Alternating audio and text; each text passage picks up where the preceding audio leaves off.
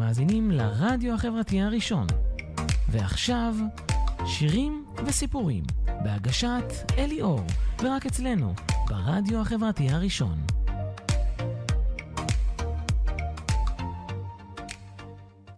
כן, שלום לכם צופים, מאזינים וצופים אהובים ויקרים, אני אליאור. התוכנית היום היא שירים וסיפורים על הביטלס, חלק ב'. היום מספר, אשמיע ואקרין בווידאו על היצירות שלהם, החל משנת 1965, שבה הפסקתי בתוכנית הקודמת, זה היה לפני שבועיים. למי שפספס מומלץ לראות את התוכנית על הביטלס חלק א', יש שם בהחלט הרבה מאוד מידע, איך הם התגבשו, איך נוצרו וכו'. בהחלט שווה לראות את זה, יש שם פרטים מאוד מעניינים. לפני שאמשיך, כמה אזכורים. אני מזכיר שבשבוע הבא, ביום ב', באותה שעה בדיוק, בין 11 ל-1, השדרן רוני יבלובסקי ישדר את תוכניתו הכיפית, רגעי נוסטלגיה, משירי שנות ה-50 עד שנות ה-80. שירים משנים ואהובים, מומלץ להאזין. כמובן, אני ממליץ גם להאזין לתוכנית שלי, אבל בהחלט רוני הוא מציג את זה נהדר, הוא מגיש את זה נפלא. אז ככה, כעת ניתן להקשיב ולצפות גם ברדיו החברתי הראשון, גם באתר הרדיו החברתי הראשון, אפשר לחפש את זה בגוגל או באפליקציות האנדרואיד או אייפון, וגם בנוסף ניתן להאזין לשידור החי בכל רכבי הטויוטה שמותקן בהם אנדרואיד ברדיו IP שם. עכשיו, השידור הזה מוקלט גם בווידאו מהאולפן, ולאחר השידור אני מעלה את זה ליוטיוב בערוץ שפתחתי עבור התוכנית. עכשיו, מי שרוצה לצפות בווידאו בשידורים קודמים, שידרתי כבר, זה התוכנית ה-11 לדעתי, אז יש עדכונים וכו' בטוויטר. אני גם מעדכן כל מיני דברים נוספים בטוויטר, על דברים שהולכים להיות, על דברים שהיו קצת השלמות וכו'. אז תעקבו אחרי בטוויטר, רואים את זה כאן, אני ב-ELIORR, תחפשו בטוויטר, אני נמצא שם, גם רואים קל מאוד, כי רואים את ה-ELIORR עם הלוגו הזה, אז קל מאוד לזהות שזה אני.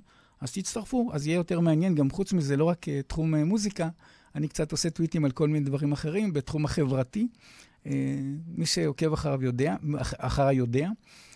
בקיצור, שם תמצאו מידע נוסף ועדכוני ערוץ היוטיוב וכל עדכונים.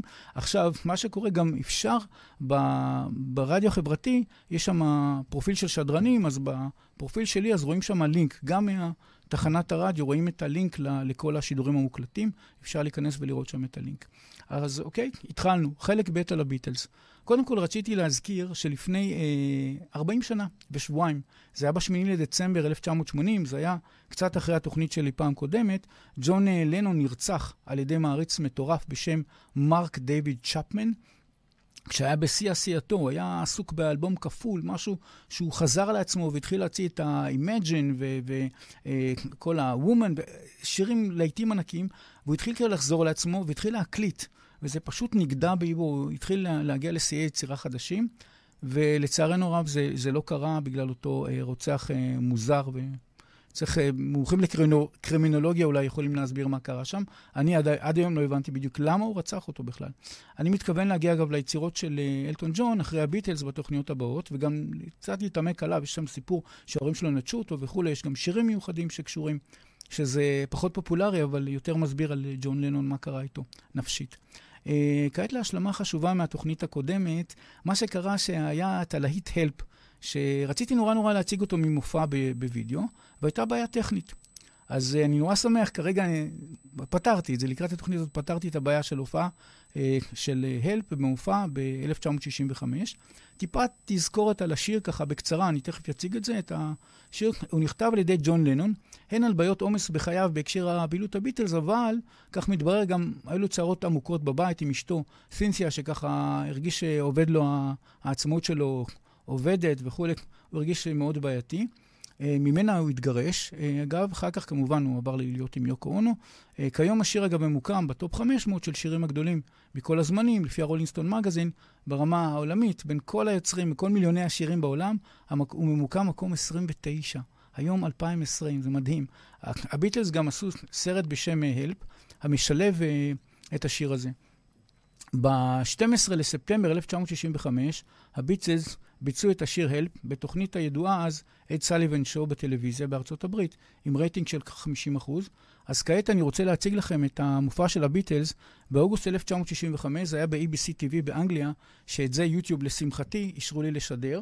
אז אני כבר מראה לכם את זה, הנה.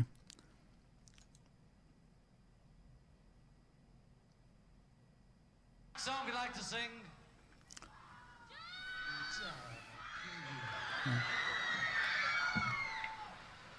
is our latest record. כאן הוא צוחק, תכף הוא יצחק על השיר הזה. Or our latest electronic noise, depending on whose side you're on. עכשיו הם יפציצו. We'd like to carry on with it. איזה יופי של ביצוע. We'd like to thank you all for being so wonderful. And it's called Help. 1, 2, 3, 4. Help. I need somebody. Help. Not just anybody. Help. You know I need someone. Help.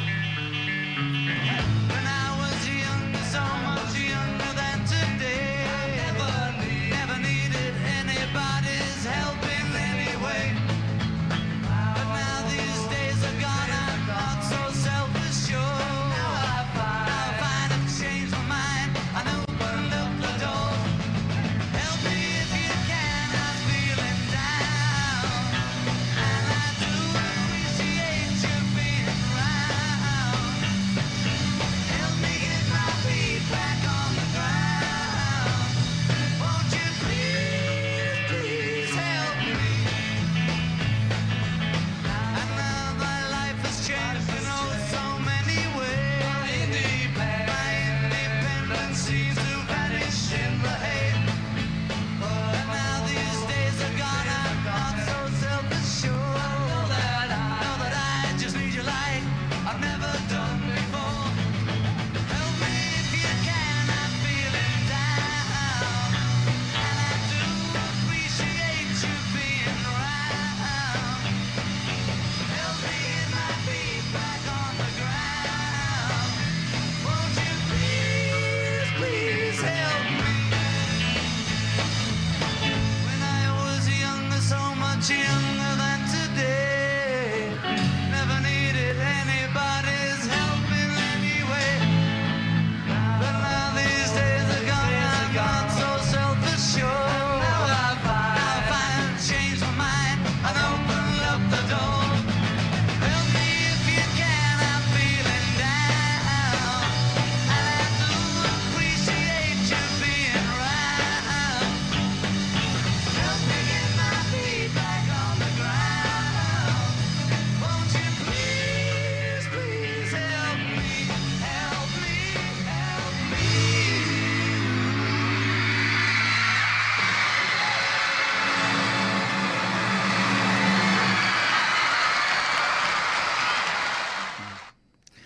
טוב, השיר הבא שבחרתי הוא Yesterday משנת 1965.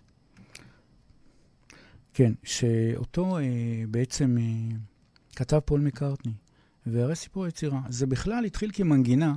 פול מקארטני מספר, הוא חלם איזה חלום, ובחלום הוא שמע איזה מנגינה. הוא התעורר, והלך לפסנתר, זה היה בבית של אותו ג'יין אשר, אותה ג'יין אשר חברה שלו. פול סיפר שחש כאילו הוא שמע את המנגינה בעבר. הוא אמר, רגע, זה משהו שנדמה לי ששמעתי את זה.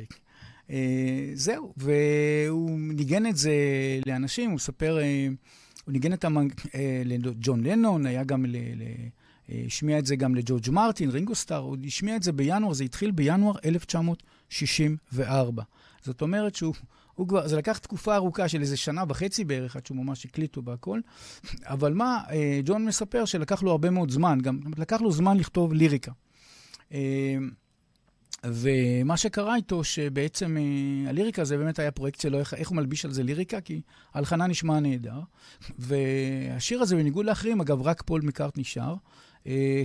אז חלק גדול מהליריקה, אגב, הוא כתב כשהוא היה בנסיעה מליסבון לדרום פורטוגל, משהו, נסיעה של איזה 5 שעות, שהוא נסע במוניות כנראה, אז הוא נסע, היה לו הרבה זמן, והוא לקח לכיוון, למרות שהוא היה מאוד צעיר, אז זה היה שנת, כמה אנחנו מדברים, 65, הוא כתב את זה, אז הוא היה בין 22, משהו כזה, 22-3, הוא בעצם יליד 1942, הוא היה בין 23, ממש ילד צעיר, הוא התחיל לדבר על הזקנה, על ההתבגרות, כמה פתאום הכל קשה לו וכו'.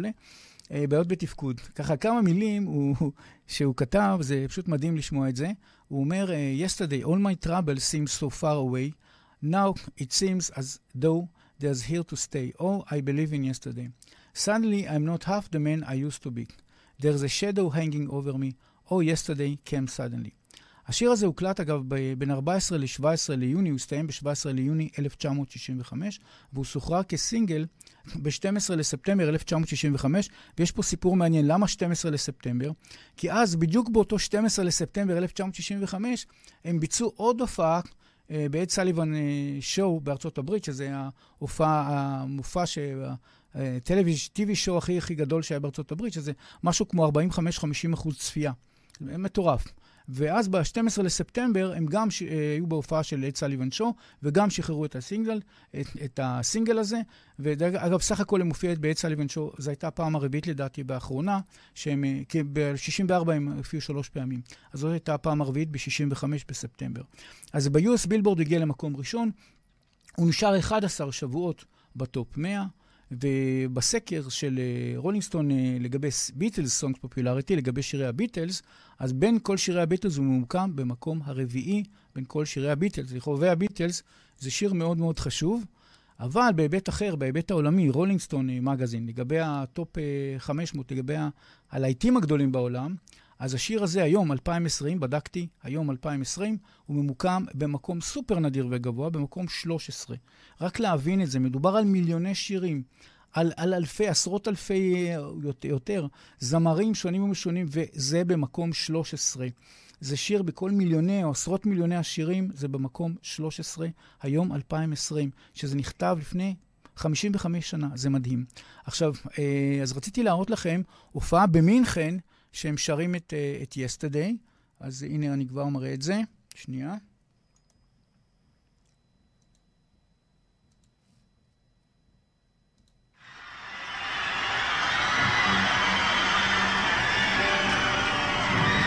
Thanks, Sean.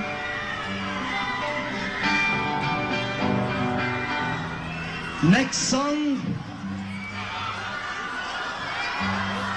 from Beatles for sale, Langspieler, heißt Yesterday.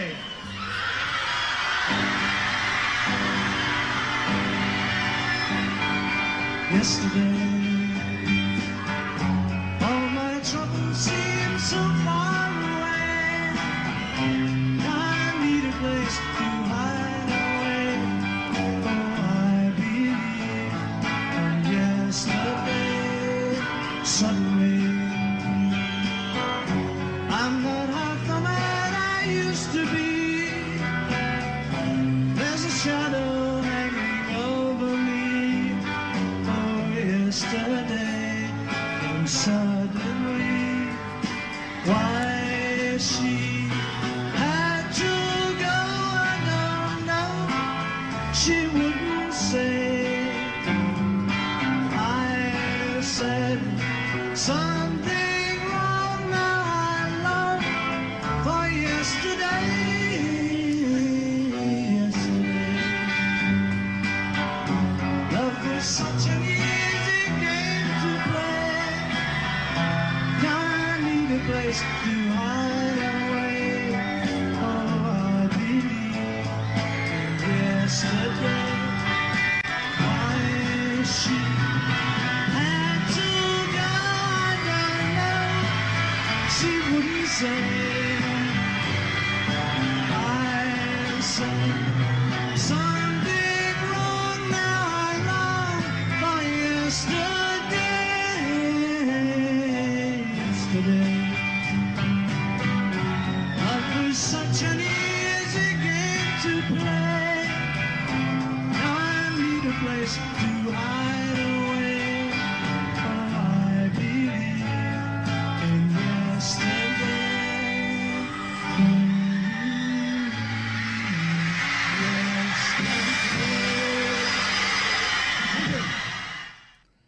כן, השיר הבא שבחרתי הוא שיר שכתב ג'ון לנון. השיר שמו This Bird Has Flown, זה שם אחד, או Norwegian Wood, עץ נורווגי, שם שלו. הוא נכתב ב-65 על ידי ג'ון לנון.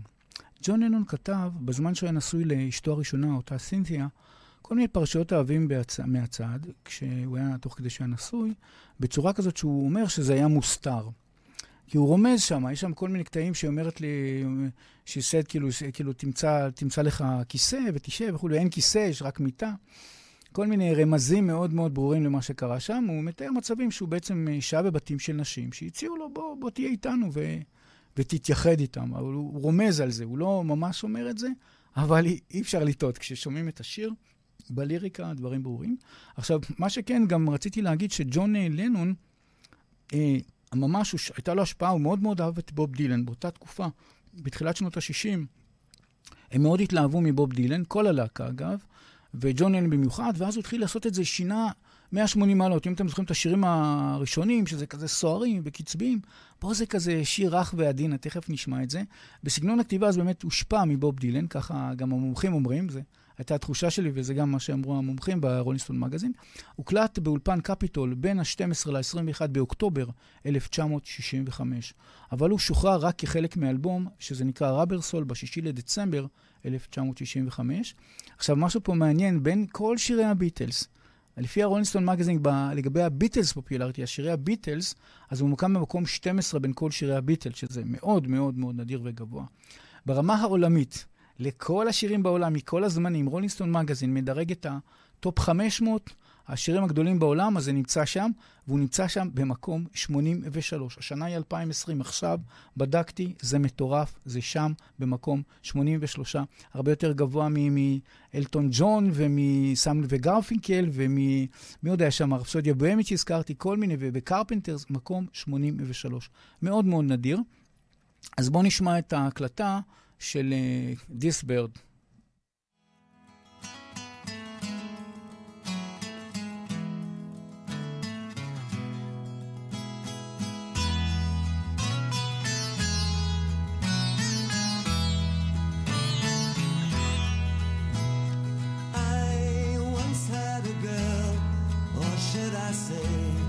She once had me. She showed me her room. Isn't it good? Norwegian wood. She asked me to stay and she told me to sit anywhere. So I looked around and I noticed there wasn't a chair. Sat on the rug, biding my time, drinking her wine. We talked until 2, and then she said, it's time for bed.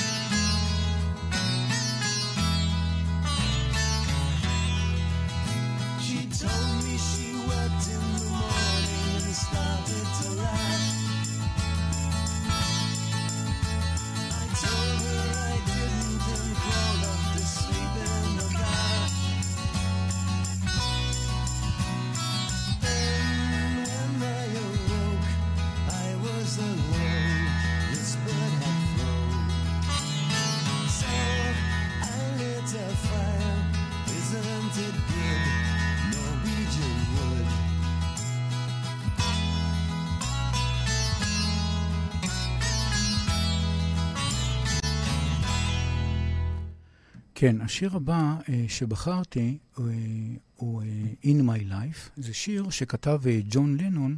הוא כתב אגב גרסה ראשונה שלו ואחר כך הוא שינה. זה גם, שוב, זה בלדה, המסטייל הזה של הראבר סול, של האלבום שיותר בלדות ונוסטלגיות וכו'. שירים יותר מלנכוליים כאלה, יותר שקטים.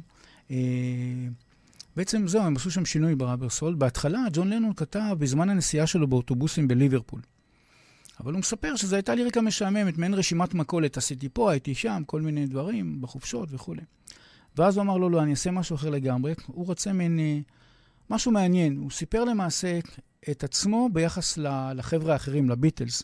מצד אחד הוא מספר על הקמת הביטלס, אבל הוא מספר יותר על איך הוא הרגיש, מה היו הרגשות שלו. הרי בעצם, אם אנחנו מסתכלים, בעצם מה שקרה, מי ששמע את חלק א', ומי שלא במיוחד, אז מה שקרה שג'ון לנון הקים להקה, ויום אחד פול מקארטני ראה אותו, ואז בעצם ג'ון לנון צירף את פול מקארטני ללהקה שלו.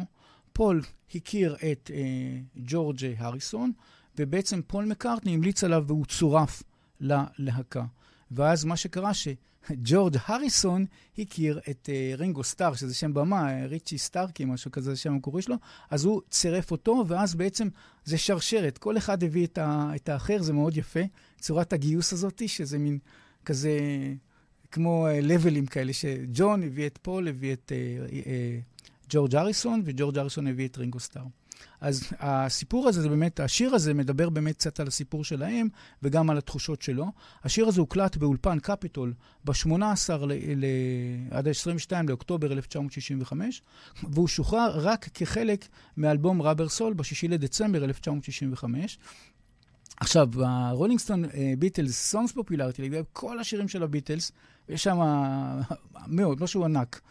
רק במקום חמישי, הוא ממוקם מאוד מאוד גבוה, במקום חמישי בין כל שירי הביטלס, השיר הזה, In My Life, וברולינג סטון מגזין, Greatest Hits, גם השיר הזה מוקם היום, 2020, בדקתי, אמרתי, אולי זה ירד קצת, זה יורד אגב מדי שנה קצת, מדי כמה שנים, אבל עדיין הוא מאוד גבוה, הוא במקום 23. זאת אומרת, בין כל המיליוני שירים בעולם, בכל העשרות מיליונים, אז הוא נמצא היום במקום 23 בטופ 500 של כל הזמנים, מדהים. אז זהו, אז יש כאן הופעה מ-1966 שהביטלס עשו, שזה In My Life, אז אני רוצה להראות את זה. עכשיו אני אציג לכם את זה. So I met Paul and said, do you want to join my band, you know? And then George joined, and then Ringo joined. We were just a band who made it very, very big, that's all. There are places I remember all my life, though some have changed forever, not for better. Some have gone and some remain. All these places have their moments with lovers and friends. I still can recall some are dead. מה שקורה, מראים אותם בגילאים שונים, מראים אותם כשהם היו קטנים, כשהם גדלו.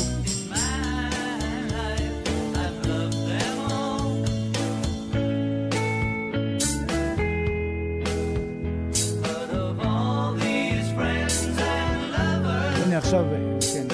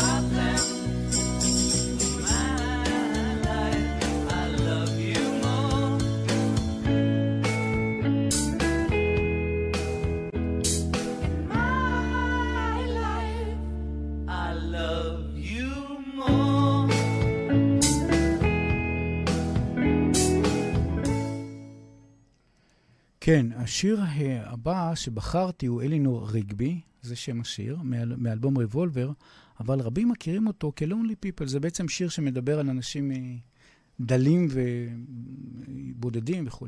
כתב הליריקה הוא כזה. פול מקארטני הלחין, קודם כל הוא הלחין, הוסיף כל מיני מילים סתמיות כזה, זרק כל מיני מילים וזה, ואז הוא ניגן את זה לשכן שלו בשם דונובן. והשכן הזה, דונובן, הם מספרים שהוא מצא שם איזה שורה picks up the rice in a church where a wedding has been. זה היה מעל מילים ככה, הוא זרק כל מיני משפטים, מצא לו משפט מעניין. הוא אומר, זה בעצם משפט מעניין. מה זה picks up the rice in the church when a wedding has been? זאת אומרת שכאילו, זה אנשים ממש דלים שאוספים את השאריות ואוכלים את ה... כאילו זה נשמע נורא. והוא בעצם אמר, אוקיי, אז אני אתחיל להתפקס בליריקה, נבנה את הליריקה. זאת אומרת, אחרי שכבר יש לו מנגינה, הוא אמר, אני רוצה להלחנה, הוא אמר, אני עכשיו אעשה ליריקה, אלביש על זה, בהקשר לאנשים lonely people. כאילו.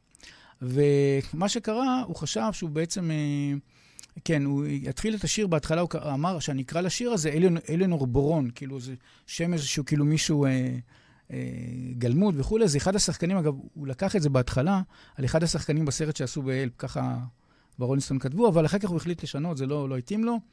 זה לא פוליטיקלי קורקט, אני יודע מה, אבל הוא החליט לשנות את זה. הוא החליף את זה לריגבי. למה הוא החליף את זה לריגבי? הוא ראה איזה שלט, הם נסעו לבריסטול, לעיר בריסטול, הם רואה איזה שלט, תום רואה ריגבי, הוא אומר, זה מצוין, אלינור ריגבי, זה נשמע לי sound great וזה. אז סבבה, אז הוא סגר, אמר, זה יהיה השם.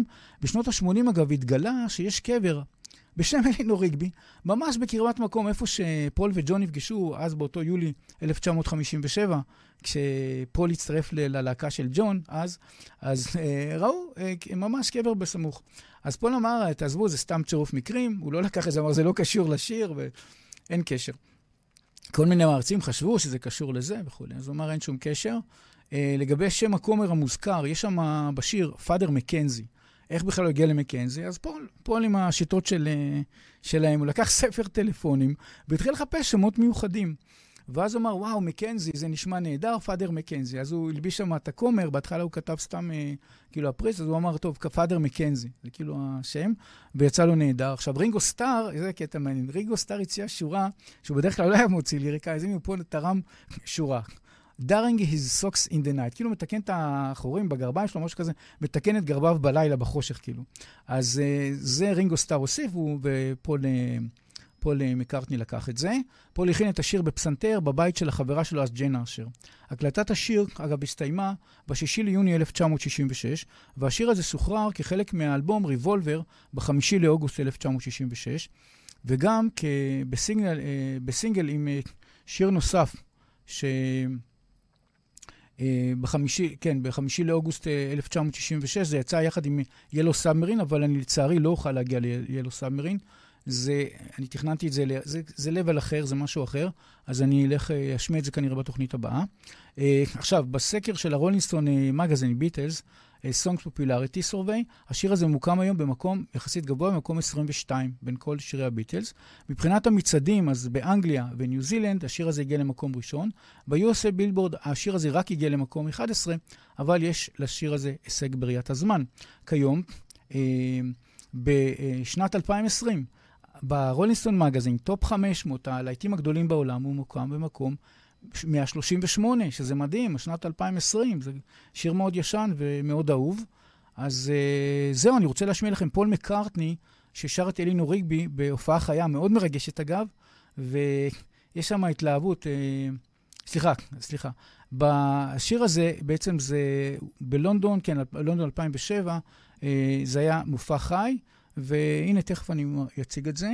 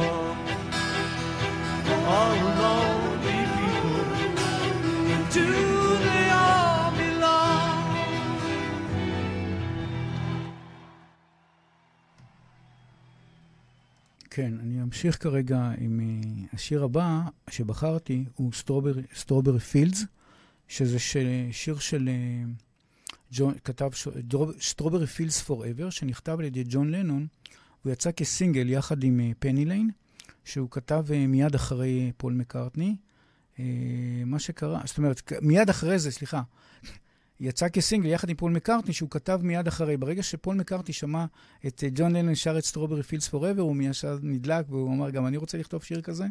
אז בואו נחזור לסטרוברי פילדס. מה שקרה, וגם שולב באלבום Magical Mystery Tour, שניהם. עכשיו, לגבי השיפור של הסטרוברי פילדס פוראבר. ככה, ג'ון לנון כתב את השיר, כשהוא היה בספטמבר 1966, הוא היה בספרד. אוקיי, הוא היה בספרד, וכשהוא עסק ביצירת הסרט How I Won the War, היה לו איזשהו קטע שהוא התעסק בהפקת סרט. הראשונה, לשנים, הוא סוף סוף היה בחופשה גם מהביטלס. הם היו איתם מאז מ-58, משהו כזה. משהו כמו 8 שנים, אז סוף סוף היה בחופש. והרגיש חופשי לקבל השראה עמוקה יותר, והתחיל לחשוב על זיכרונות ילדותו. ואז הוא מספר שהיה לו חזיון של אותו מעון ילדים, סטרוברי פילדס, שזה מה שרואים כאן, שמתי כאן את התמונה, להראות שהיה בבעלותו, בבעלות של הסלוויישן ארמי, צבא הישועה, והוא פעל אגב עד 2005. לג'ון לנון היו משם זיכרונות ילדות, ומה הסיפור של ג'ון לנון בילדות שלו? ג'ון לנון בעצם גר בסמוך לאותו בית יתומים, אבל זה כאן הסיפור, הוא גר עם דודה בשם מימי, הוא לא גר עם ההורים שלו. למה? כי ההורים שלו, הביולוגים, נטשו אותו. ואגב, הוא שר, יש איזה שיר שהוא כתב מאדר, שהוא בעצם נפרד מהאמא והאבא שנטשו אותו, הוא שר להם, הוא יצר להם שיר. ג'ון נהג לטפס על קיר המעון ולהיכנס אליו, ולשחק בגנים שם. ג'ון טוען שהיה היפראקטיבי בגן, והיה ילד ביישן וחסר ביטחון. לאחר שסיים כתיבת השיר, וגם הלחין אותו וכו', הוא חזר לאנגליה, ואז הוא שר וניגן ללהקה באולפן ההקלטות בקפיטול רקורדס. מי שנכח זוכר שלאחר שסיים הייתה דממה. הדממה הופרה בכך שפול מקארטני אמר בשקט וכבוד רב לג'ון, This is absolutely brilliant, והם החלו לאבד זאת להקלטה. אבל מה שקרה, שגם ג'ון אמר אני רוצה, הוא היה מאוד כזה נוקשה עם ג'ורג' מרטין המפיק, הוא אמר אני רוצה תיקח טייק 26 יחד עם טייק 7 בצורה מסוימת, הוא די קרא אותו שמה, וג'ורג' מרטין עשה את כל מה שהוא ביקש ויצא מאוד מאוד יפה, וזה לא מורגש למאזין, ובהחלט סטרוברי פילדס זה יצא מאוד מאוד יפה, יצירה מאוד יפה.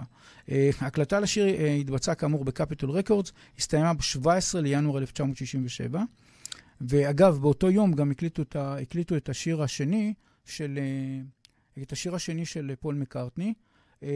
מה שקרה שגם ב-13 לפברואר 1967 הם גם הוציאו את זה ביחד. זאת אומרת, ב-17 לינואר הקליטו את שני השירים, תכף נגיע לפני ליין עוד מעט.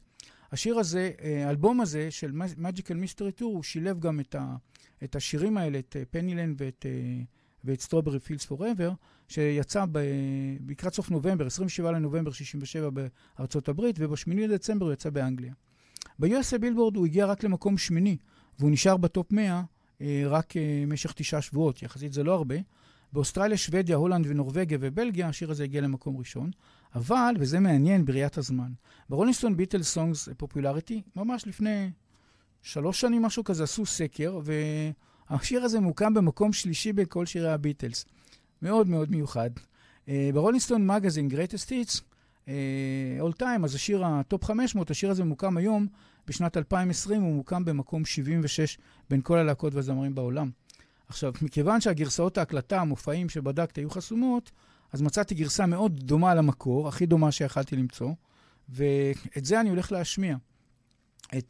זה נקרא The Bootleg Beatles. זו הופעה משנת, רק שנייה, בשנת 26 לאפריל 2018 זה בעצם בוצע. אז אני אשמיע את זה עכשיו. הנה רק רגע.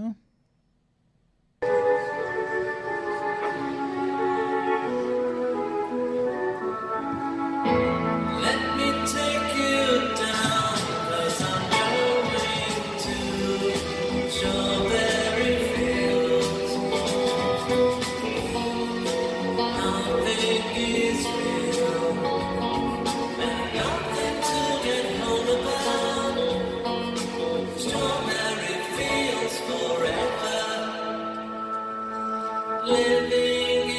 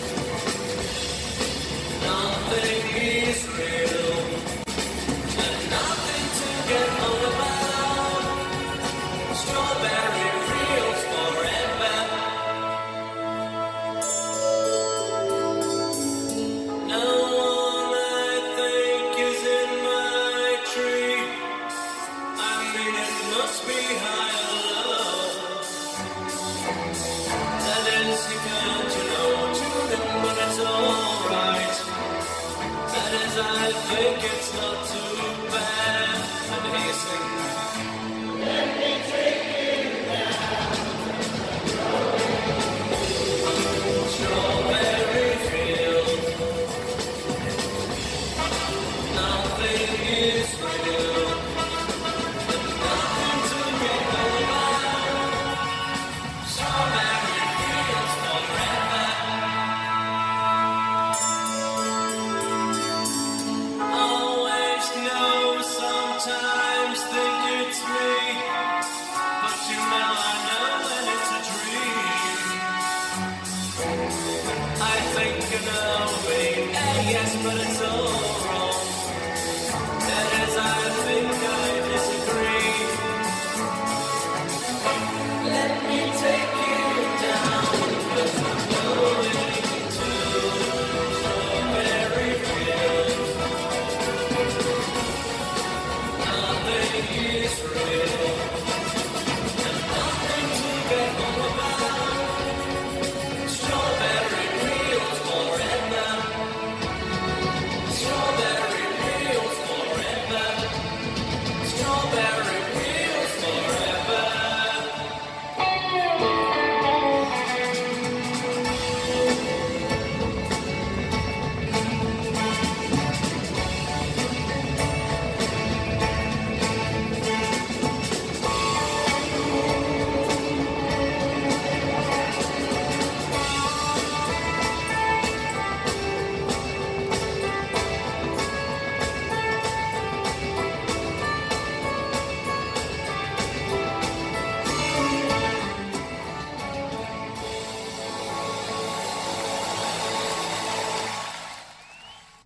כן, השיר הבא שבחרתי הוא פני ליין שיצא כסינגל. סיפור כתיבת השיר הוא כזה. פול מקארטני כתב את השיר מיד אחרי שהוא שמע את Strawberry Fields Forever של ג'ון לנון. הוא כתב את זה כזיכרון הילדות שלו על שכונה בשם פני ליין, שיש שם תחנת אוטובוס בשם הזה, ובה הוא נסע בילדותו, ושם הוא גדל, וזה ממוקם בעיר ליברפול. עכשיו, מה שרציתי לציין פה זה השיר, מבחינת השיר הזה, הוא קצת מזכיר את האנשים טובים באמצע הדרך. הכל שם הוא כזה כיפי ונחמד לו. היה לו זיכרונות ילדות נעימים לפול מקארטני. עכשיו, לפי ג'ון מרטין, המפיק שלי, מייק, הוא טוען שזה לא סתם שהוא כתב את זה. הוא פשוט הייתה פה קינת סופרים, חבל על הזמן. בא ג'ון לנון, כולם ככה היו עמומים מהסטרוברי פילדס, הוא אמר, אני רוצה גם כן כזה. אז באמת פול ישר אחרי שהוא שמע את זה, התחיל לשבת, קדח ישב ככה במאמץ, הוא הוציא את פני ליין, שזה בהחלט שיר מאוד מוצלח, מאוד מאוד מוצלח. נגיע לזה תכף לפרטים. אז פול רצה שגם הוא מסוגל לכתוב, אמרנו, ואז מה שקרה, הוא שר את זה כנוסטלגיית ילדות נעימה. פול מסביר שהשיר הוא באמת חלקו עובדות וחלקו מהמקום הזה, וחלקם כל מיני תחושות נוסטלגיה שהוא זוכר מזיכרונות ילדות, נערות שלו בכלל. בהתחלה הם חשבו לשלב את זה באלבום שנקרא Sgt. Pepper Lonely Hearts, שעבדו עליו במקביל, אבל בסוף הוחלט שלא. זה יצא כסינגל כפול, יחד עם Strawberry Fields Forever של ג'ון לנון, כי זה בעצם זה ילדות של שניהם, זה ילדות של פול וילדות של ג'ון. שני השירים האלה עוסקים בילדות שלהם. זה מעין נוסטלגיה כזה, אז הם אמרו, נחבר את זה לסינגל כפול. הקלטת השיר התבצעה ב-EMI Records, והסתיימה ב-17 לינואר 1967. אגב, זה במקביל למה שקרה ממש באותו יום שג'ון לנון הקליטו את השיר של ג'ון and Strawberry Fields Forever, אז הקליטו גם את השיר הזה, את פני ליין. הסינגל הכפול אגב שוחרר אמרנו 13 לפברואר 1967, וב-USA בילבורד הוא הגיע למקום ראשון, ונשאר בטופ 100 משך 10 שבועות. זאת אומרת, אז הוא הצליח יותר מהשיר של Strawberry Fields Forever במצעדים האמריקאים. עכשיו, בסקר של הרולינג ביטלס סונג פופולריטי, השיר הזה ממוקם במקום 32, בין כל שירי הביטלס, בין חובבי הביטלס. מבחינת מצעדים, באנגליה, קנדה וניו זילנד, השיר הזה הגיע למקום הראשון, אבל לשיר הזה יש הישג נוסף בראיית הזמן. כיום, ב-2020, רולינג סטון מגזין, שוב, הגדולים ביותר, הטופ 500 היטס, הוא יושב שם בתוך הטופ 500, היום הוא מוקם במקום 456, עדיין בתוך הטופ 500 הוא קצת ירד, כל הזמן זה יורד אגב, כל פעם זה טיפה יורד, עקבתי במהלך השנים וזה כל פעם קצת יורד, וגם אלטון ג'ון קצת ירד וזה, אבל עדיין הוא בתוך הטופ 500, וזה מדובר על שיר מאוד ישן. נראה וידאו מהופעה של פול מקארטני, זה היה אירוע The Space Between Us באנגליה, ותשימו לב, האנשים בהופעה קורנים מאושר. כאילו השיר הזה מדבר על, כנראה שחלקם ממש מכירים את המקום, או שגרו, זה באמת באנגליה ולונדון כנראה, ואנשים ממש מכירים. אז בואו נראה את פני ליין, את פני ליין איך שזה מבוצע.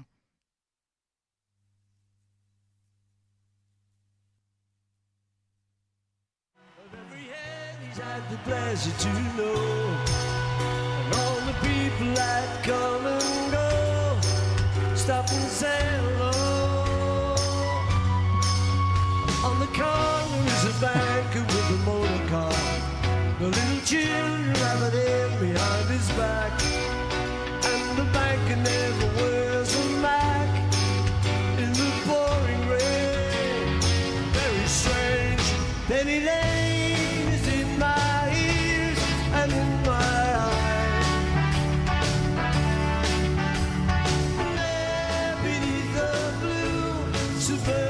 Skies I sit, and meanwhile in Penny Lane there is a fireman with an hourglass, and in his pocket is a portrait of the Queen. He likes to keep his fire engine clean. It's a clean machine.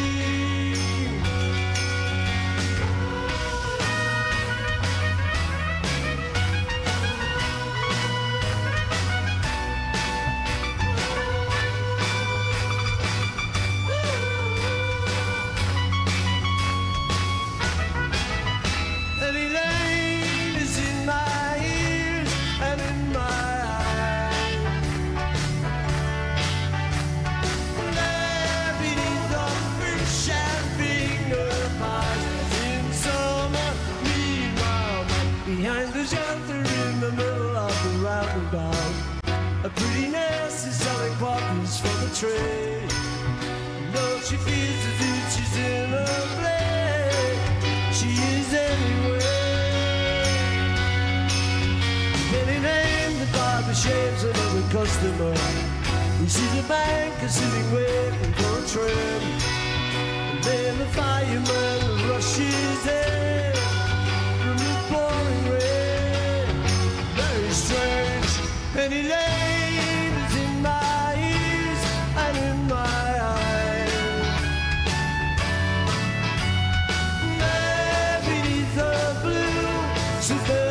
Skies I sit, and meanwhile my Penny Lane is in my ears and in my eyes. There beneath the blue suburban skies of Penny Lane.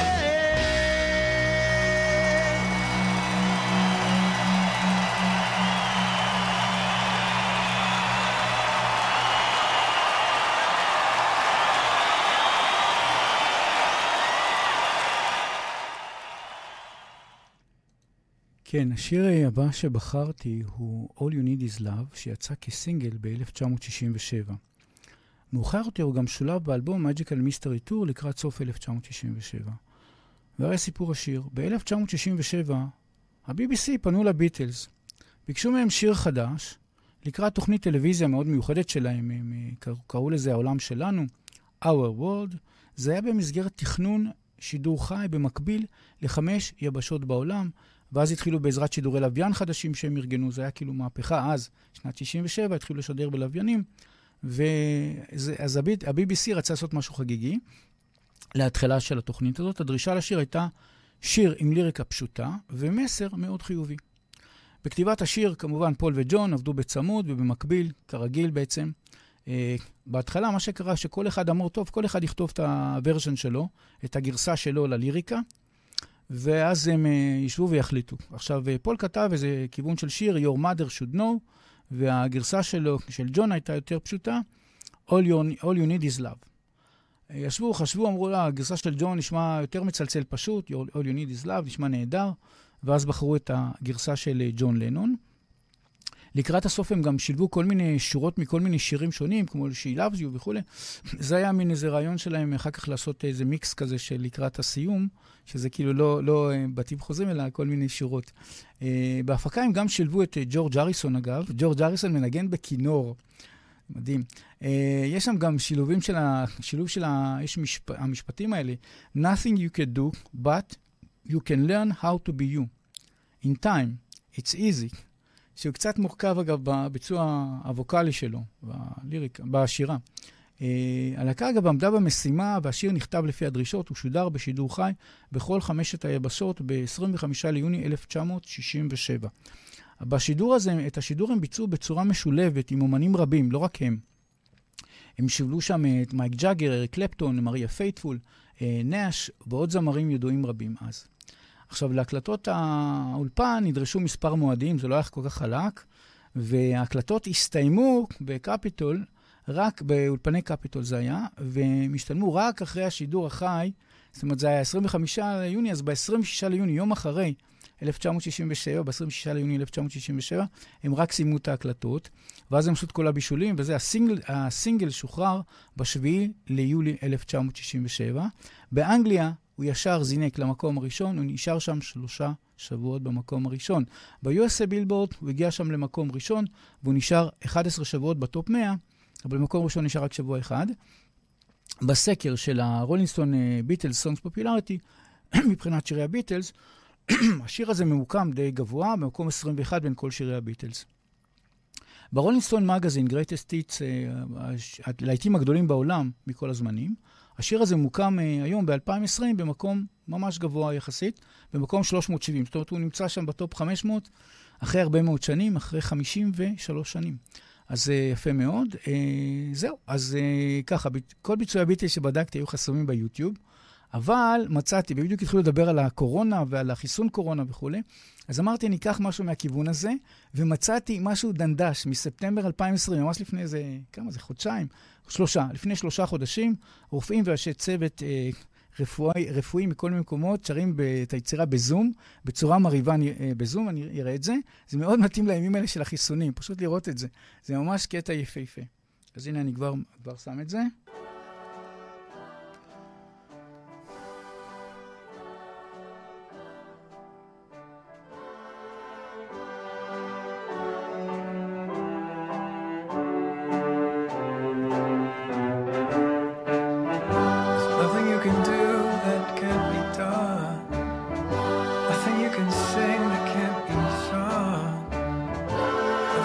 Say that you can learn how to play the game. It's easy.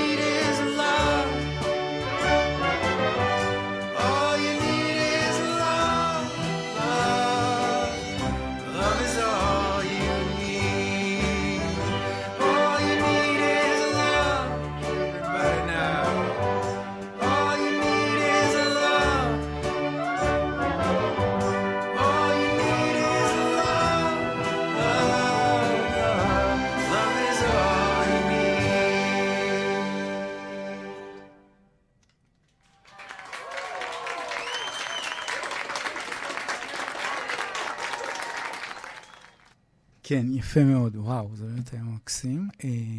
עכשיו, ככה, השיר הבא שבחרתי הוא Hey Jude, שיצא כסינגל ב-1968, ורק שנים רבות אחרי זה, יצא במרץ 1988, עשו ממין איזה פאסט מאסטרס, ככה, כל הלהיטים הגדולים, אז הוא נחשב לאחד, מה זה להיט ענק, הכי גדול בעצם, תכף אני אגיע לזה.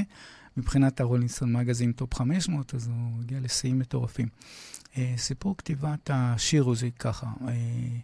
פול מקרטני כתב את השיר הזה על בנו של ג'ון לנון בשם ג'וליאן. היי ג'וד זה כאילו כינוי כזה, זה ג'וליאן, ותכף אני אסביר. מה שקרה, שהוריו של ג'וליאן התגרשו. הוריו, תכף אני רוצה להראות שנייה תמונה, הנה התמונה כאן.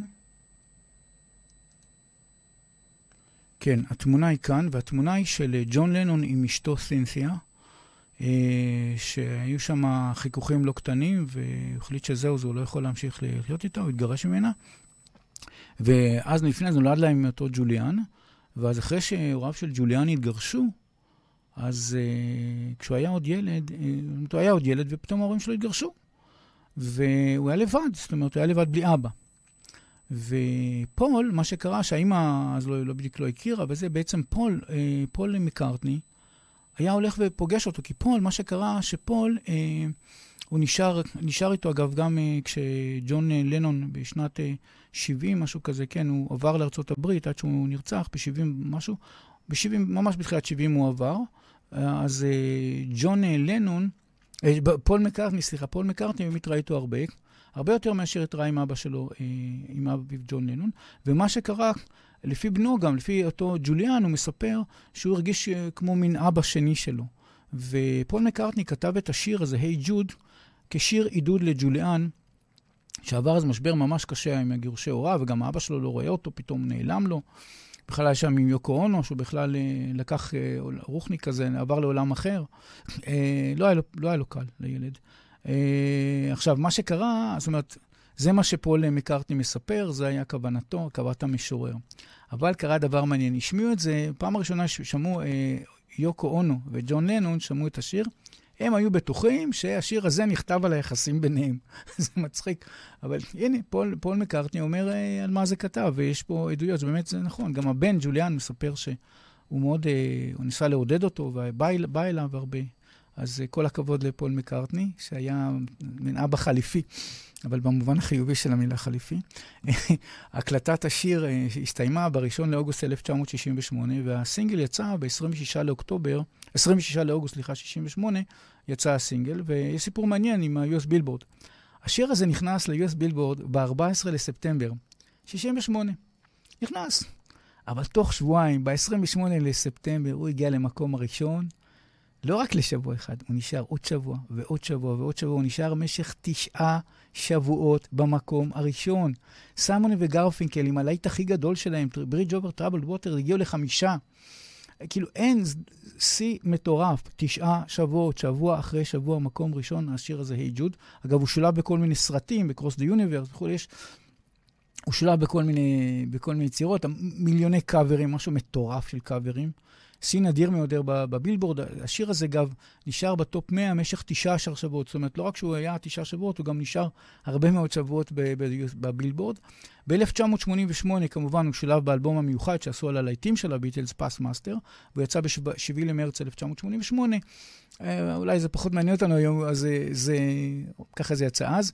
בסקר של הרולינג סטון מגזין, ביטלס פופולריטי, מבחינת שירי הביטלס, השיר הזה ממוקם במקום 7 בין כל שירי הביטלס, אבל, וזה הקטע הגדול, ברולינג סטון מגזין, הטופ 500 של הלהיטים הגדולים בעולם, מכל מיליוני הזמרים והיצירות והכל, השיר הזה נמצא עכשיו, 2020, בדקתי, עכשיו הוא עדיין יושב לו, הוא היה במקום 7 אגב, הוא ירד למקום לשמיני, אבל אלוהים, מקום שמיני, אחרי איזה 60 שנה, לא, 60, 50 ומשהו שנים, זה פשוט ענק, זה ענק בצורה, וואו, זה 1 לביליון, זה משהו מטורף.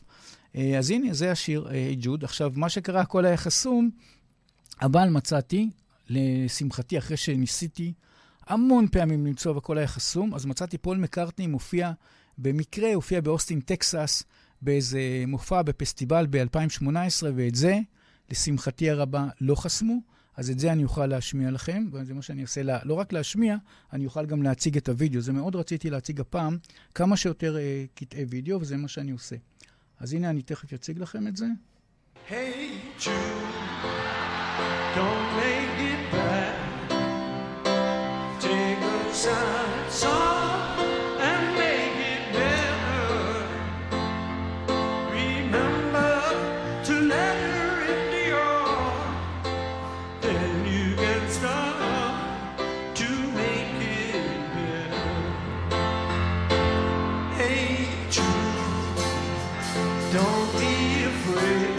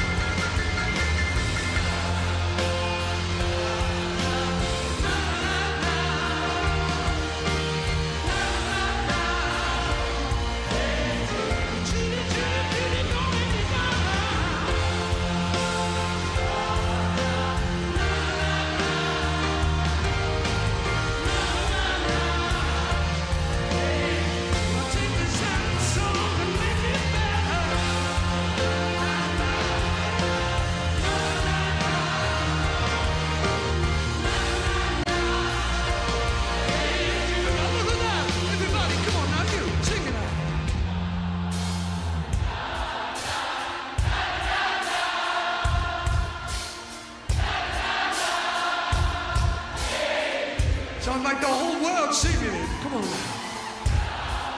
Yeah!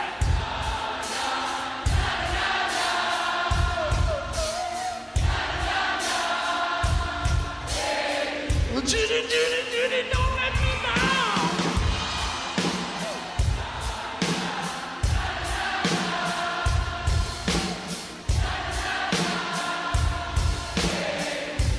Ooh, sounds so sweet. Come on.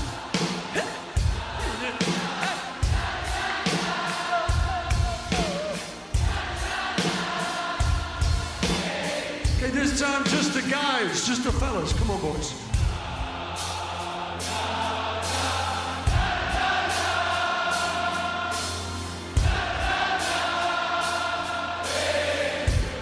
One more time. Come on. Keep going.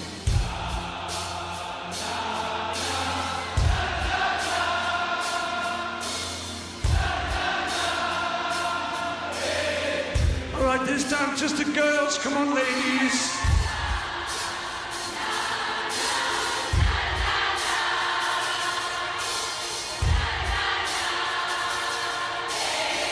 I love that sound. One more time, girls. Come on.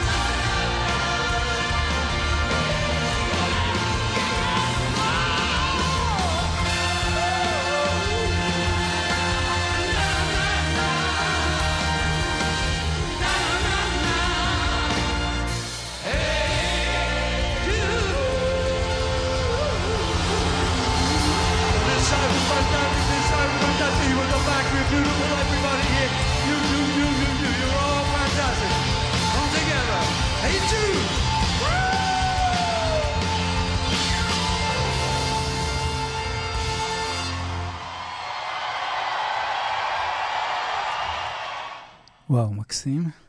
טוב, עכשיו אני רק רוצה לעשות איזושהי הפסקה קצרה, כי אנחנו בלי קברנו את השעה, אז אני כבר עושה את זה. מאזינים לרדיו החברתי הראשון.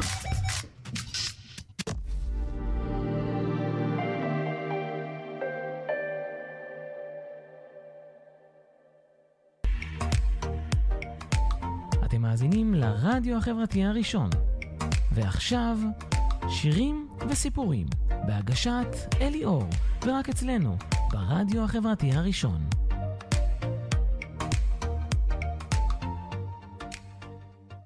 כן, אז עכשיו ממשיכים הלאה, החלק השני של השעה השנייה. השיר שבחרתי הוא While My Guitar Gently Weeps משנת 1968. הוא יצא כחלק מהאלבום The Beatles ב-22 לנובמבר 1968. וכאן יש שינוי. כתב והלחין ג'ורג' הריסון. אותו ילד קטן, אותו ג'ורג' הריסון שחיכו שהוא יהיה בן 15, שיצטרף לפול וג'ון, אז הוא כבר קצת גדל, 68. הוא גם התחיל לכתוב שירים, הוא גם רוצה להלחין, והוא גם רוצה שיקליטו את הדברים שלו. עכשיו, זה השיר הגדול הראשון שג'ורג' הריסון במסגרת הביטלס כתב. את רוב ההלחנה, אגב, וג'ורג' הריסון הלחין במסע של הלהקה, בין פברואר לאפריל 1968, כשהם נסעו לרישקש בהודו, לאיזה אזור בהודו, ואז הוא בעצם כתב את ההלחנה, עשה את ההלחין, אבל את הליריקה הוא כתב רק אחרי שהם חזרו מהודו לאנגליה. עכשיו, איך הוא כתב את הליריקה? אז ג'ורג' הריסון מספר, הוא הלך לבית של ההורים שלו, הוא חיפש שם איזה ספר פואמות כזה, והוא אומר, שלפתי באקראיות איזשהו ספר, הוא פתח ככה באקראיות באיזה דף, והוא חיפש דברים מעניינים, פתאום צצו בפרייז, נדלק מהפרייז, Gently Weeps. בכלל זה היה חלק מפואמה ישנה, ב-1849. השם של הפואמה זה Rain on the Roof בכלל, זה אין קשר, זאת אומרת, Gently Weeps, משהו שקשור לתריסים ולחלונות ולגגות שנרטבים מהגשם וככה.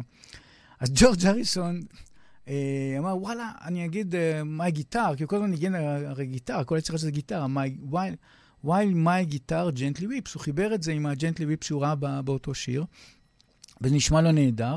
ואז הוא אמר, רץ לחבר'ה, לג'ון ופול, יאללה חבר'ה בוא נקליט, אמרו לו תשמע בזה, בפה, ככה, לא התלהבו, היו קצת קשים איתו, קצת קשים.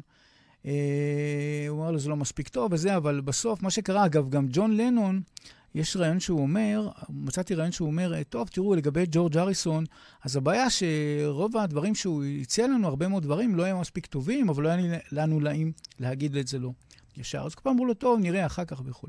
אבל לגבי השיר הזה, ג'ון ופול מקארטני, ג'ון לנון ופול מקארטני, כן, החליטו שהם מסייעים לו, והם עזרו לו להשלים את הליריקה, את ההלחנה, שהכל יהיה ככה פרפקט. הם עשו ניסיונות הקלטה באולפן, אז התחילו ב-25 ליולי 1968, זה לא היה מספיק טוב. עשו עוד ניסיון, בראשון לספטמבר, מראשון שני לספטמבר, ג'ון לנון ניגן על אורגן, וזה היה יותר טוב, עדיין לא מספיק טוב. ואז יש פה תרגיל. מה שג'ורג' הריסון הזה, חוכמולוג לא קטן, עשו ניסיון שלישי ב5 לספטמבר, ואז היה עוד איזה יום הקלטות בשישי. עכשיו, ב6 לספטמבר, וב5 זה לא כך הלך. ואז מה שקרה, ג'ורג' הריסון שכנע, לא פחות ולא יותר, את אריק קלפטון. הוא אמר לו, תשמע, אתה רק תבוא בתור אורח כבוד, תעשה את המוזה שלך, זה יהיה... צדק. אריק קלפטון הגיע להקלטות, הגיע לו ל6 לספטמבר, אריק קלפטון הופיע, אורח כבוד, ואז פתאום ככה פול מקארטני אומר, קיבלתי השראה, וג'ון קיבל השראה, כולם ראו את אריק קלפטון, אז פתאום התנהגו בהתאם, והצליחו ועשו גרסה נהדרת, וזהו, ואמרו, וואלה, זה יפה מאוד, ונוציא את זה כסינגל. הקלטת השיר, אגב, הסתיימה ב6 לספטמבר, כמו שאמרנו, באותו יום שהגיע אריק קלפטון, ב6 לספטמבר 1968. השיר, אגב, יצא כחלק מהאלבום, אמרנו, The Beatles, ב-22 לנובמבר 1968, אבל השיר הזה לא הוגש ל-US בילבורד, לא כסינגל, כי הוא שוחרר כחלק מהאלבום The Beatles. אבל בסקר של הרולינג סטון ביטלס Songs Popularity, השיר הזה ממוקם במקום 10, וואלה, זה מקום ממש ממש גבוה, וברולינג סטון מגזין Greatest Hits, בטופ 500, השיר הזה ממוקם במקום 136. ג'ורג' הריסון, שפו, כל הכבוד, מדהים. עד היום, 2020, זאת אומרת, עכשיו 2020, במקום מקום 136. בין כל מיליוני השירים בפופ וזה, ממוקם 136, בכל הזמנים, 2020. אז רציתי להשמיע ממופע שפול מקארטני עשה ב-23 לפברואר, משהו בארצות הברית, שאת זה הצלחתי להעביר את האישור של יוטיוב, ואת זה אני אוכל להשמיע לכם, אבל זה ללא וידאו, אני רק אוכל להשמיע לכם את האודיו, אז הנה אנחנו כבר שומעים את זה.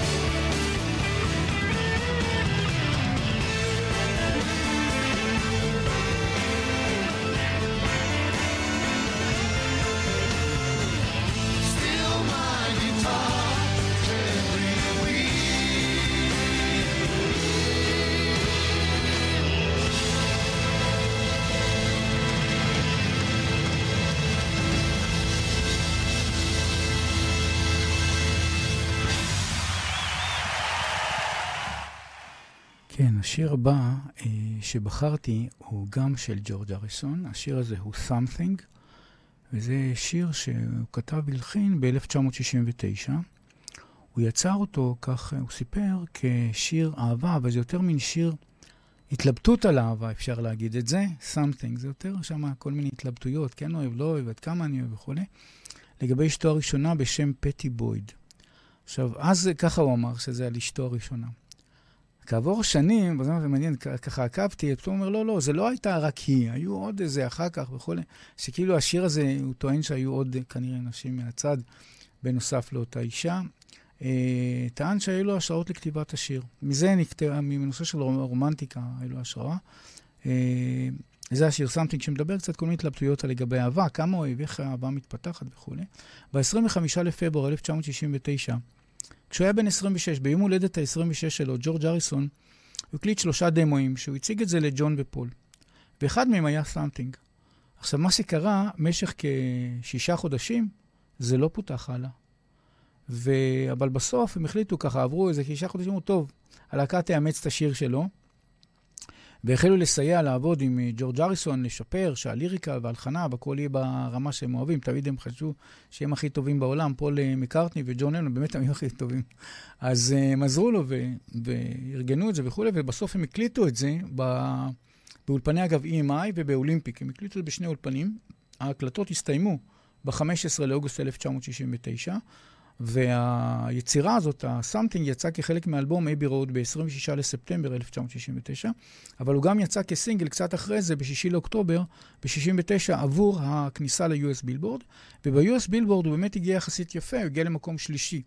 אבל מצד שני, הוא נשאר ממש יפה מאוד, הוא נשאר בטופ 100 במשך 16 שבועות, שזה לא קורה הרבה.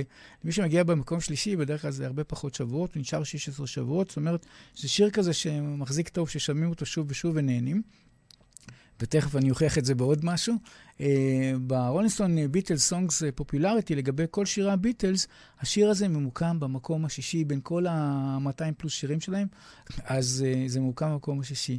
עכשיו, רולינג סטון מגזין, Greatest Hits, בכל הטופ 500 של כל השירים מכל הזמנים, השיר הזה עדיין נמצא בטופ 500, היום 2020, במקום 278, אבל הוא נמצא שם, זה מדהים. בין כל הלהקות והזרם מכל העולם, זה משהו יפה מאוד.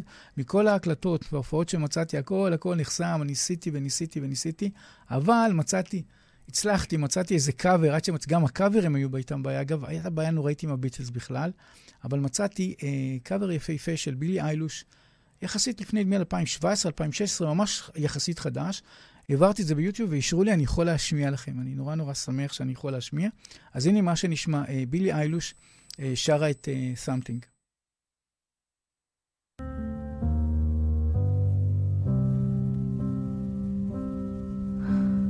Something in the way she moves attracts me like no other lover. Something in the way she woos me. I don't wanna leave her now. You know I believe in her.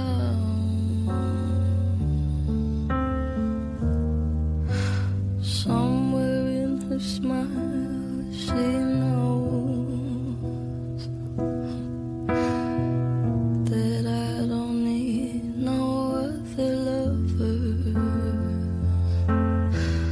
Something in her style that shows me I don't wanna leave her now. You know I believe in her.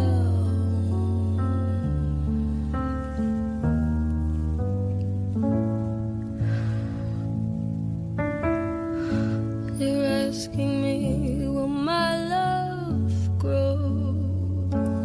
I don't know. I don't know. You stick around now, it may show, but I don't know. I don't know.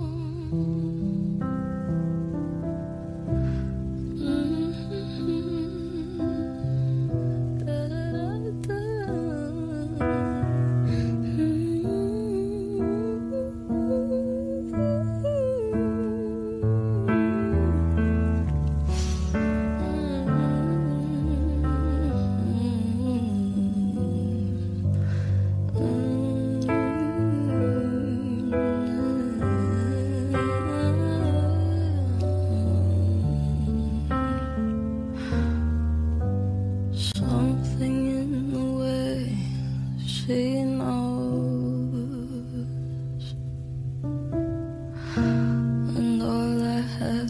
to do is think of her. Something in the things she shows me. I don't wanna leave her now. I don't wanna leave her now.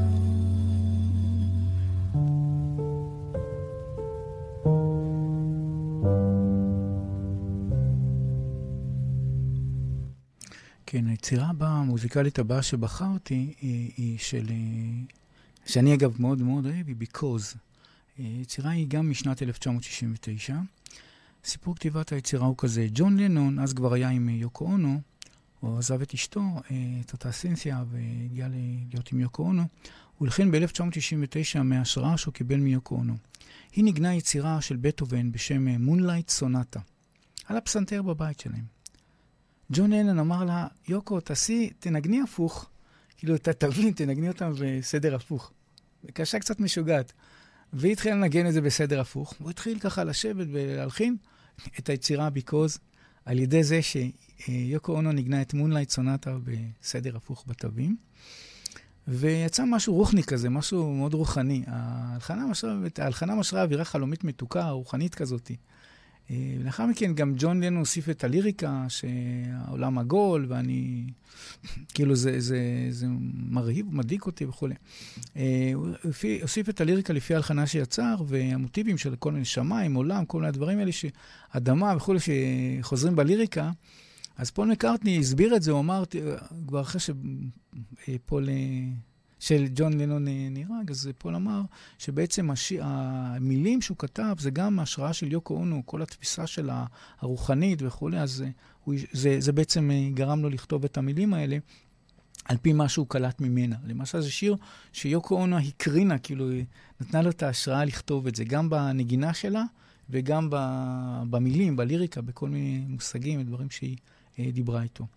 ככה פול מקארטני מספר. בהקלטות, אגב, עשו מספר הקלטות ששלבו אחת על גבי השנייה. עוד פעם, לג'ון לנון היה כל מיני ששלבו ככה, תיק כזה, עשו כל מיני שילובים של ערוצים וכו'. עושה שם קצת בישולים, קצת מזכיר את הרפסודיה, בטיפה, בקטנה. אבל הוא עשה שם כל מיני עיבודים על ההקלטות, ויצא מאוד מאוד יפה. ההקלטות הסתיימו, אגב, ב5 לאוגוסט 1969, ובאופני EMI, אגב, באנגליה. אבל יצא רק כחלק מהאלבום, באבי רוד, ב-26 לספטמבר 1969.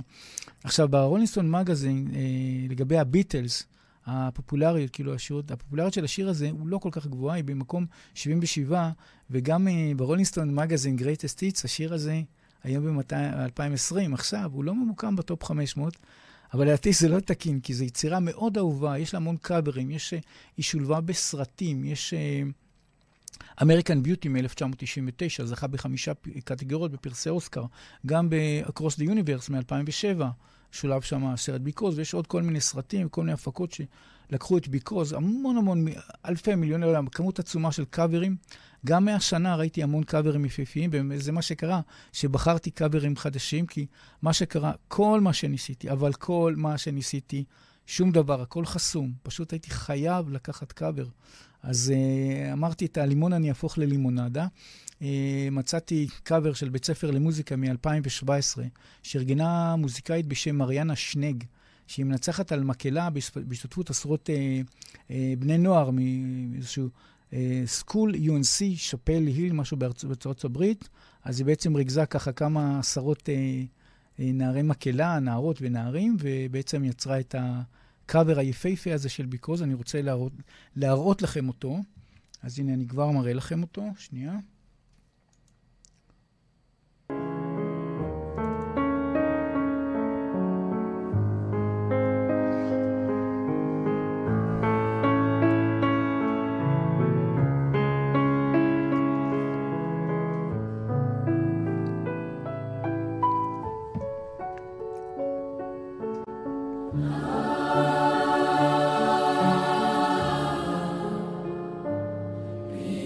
Because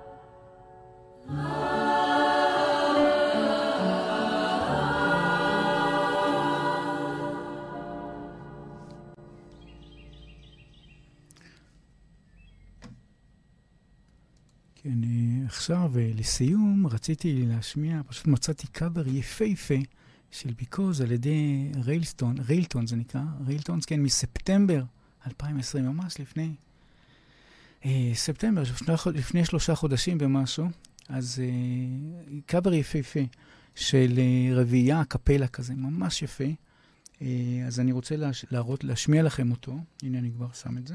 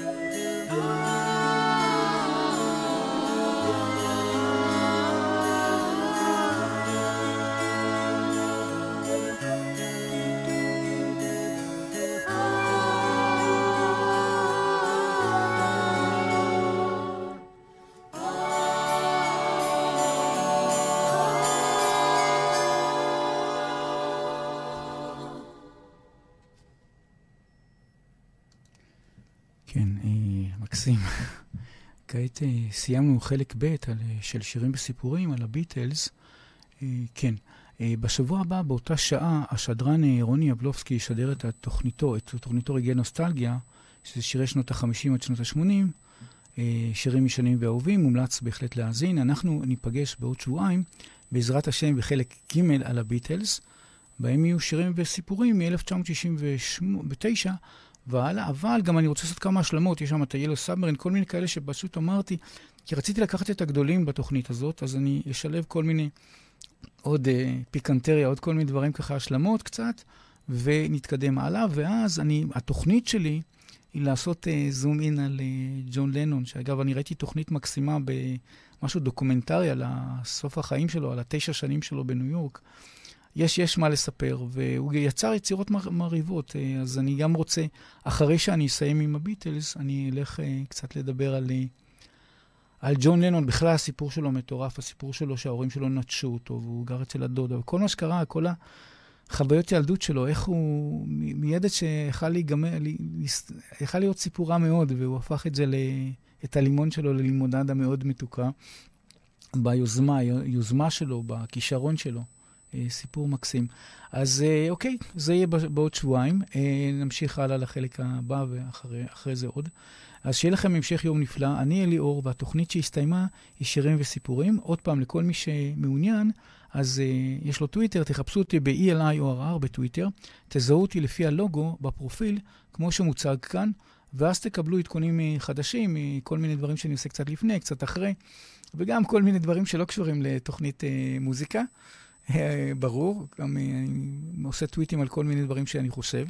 אז בקיצור, להתראות בתוכנית הבאה, יום נפלא, תודה רבה, להתראות, ביי.